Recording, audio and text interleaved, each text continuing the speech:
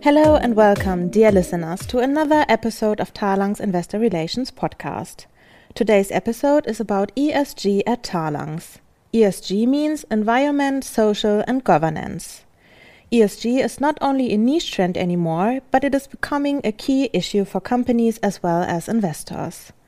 That is why we at Talanx are also working intensively on this issue.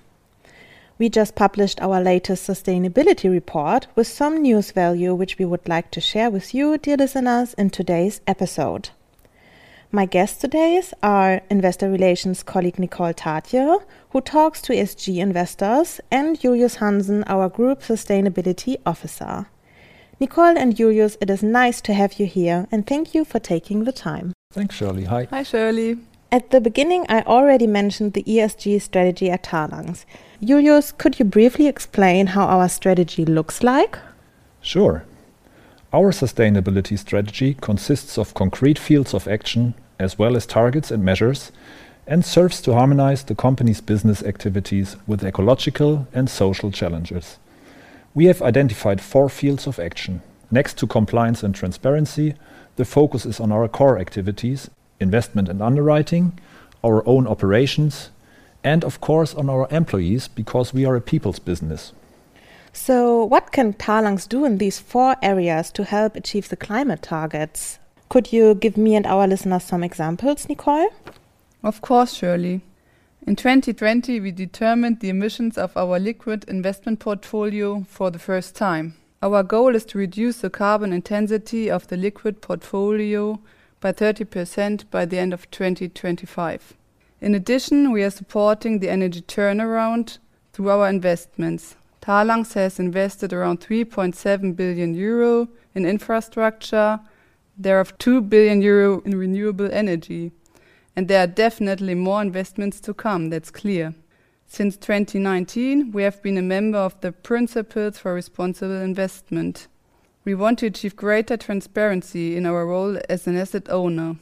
Thanks, Nicole. I would like to add that we in 2020 also joined the Principles for Sustainable Insurance, which means that we also want to make our insurance business more sustainable on an ongoing basis. We have set ourselves the goal of quitting business models that rely on coal and oil sands by 2038 at the latest.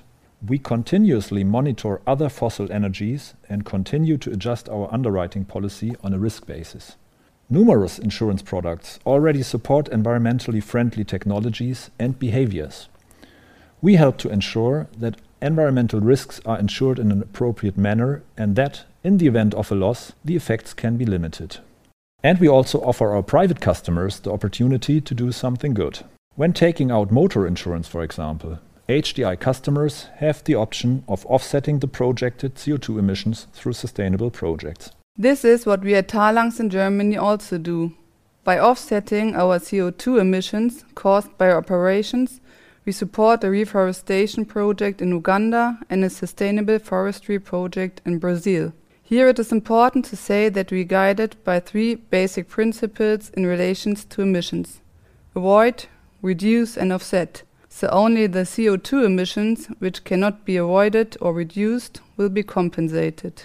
Yeah, and we are happy to say that since 2019, we therefore are fully carbon neutral in Germany already. We want to gradually achieve this in other countries as well, and by following our 3 principles Nicole just mentioned, we aim to have carbon neutral operations worldwide until 2030 at the latest. Since a few weeks, we even have 2 beehives on our property in Hanover. Klaus, our beekeeper and employee of HDI Systeme AG, will give us some more information on this. Thanks, Nicole. Well, it's true. 2 weeks ago, we installed 2 beehives here in the yard of the HDI building. And now is exactly the correct time to do it, because in wintertime, the bees are always within the hive. They care for their queen. And now these bees have to breed and grow up. And these summer bees, they will be the collectors. And they have to grow for about 4 or 5 months. In winter, there are 5,000 individuals within the hive. And now they grow up to about 50,000 individuals per hive. And this is what now happens in springtime. Well, the bees are so busy, they collect so much honey, and I'm very glad that we have some place here where we can give them a place to work. On the other hand, bees are an important part in nature because they enable flowers to become fruits, and this is very important for our nutrition and, of course, for other animals as well. Thank you very much for the example, you guys. Julius, what do you see as the biggest challenge for Talanx on the way to a carbon-neutral operation? Yeah, as with many other companies, data collection is a challenge for us to master. Legislation, for instance, is very active currently, and new requirements are continuously being imposed. In addition, we are a decentralized international company with different national circumstances and, above all, different data situations. But in order to pick up speed here, ESG targets will be included in the Boards of Management's compensation system that is proposed to this year's AGM. Thanks, Julius. As you both probably know, our listeners from the Talanx Investor Relations podcast are likely to be capital market participants. How does ESG matter for the shareholder? Well, a lot, I think. Climate change creates new risks that can also affect a company's earning power. On the one hand, there's the risk of stranded assets. At Talanx, this would apply in particular to investments. If the portfolio has many companies with a high fossil energy content, there is a risk to experience a significant loss in value. Or automotive companies that have missed the turn to electric cars. However, our sustainability strategy provides for regular screening of our portfolio, so we have the risk well under control. Nicole, I fully agree. Of course, we are also encountering new risks in underwriting. In addition to rising climate-related losses, there will be an increase in environmental liability claims. Furthermore, we will no longer underwrite some risks related to high coal or oil sands content. And we will also take a closer look at other fossil fuels in the future.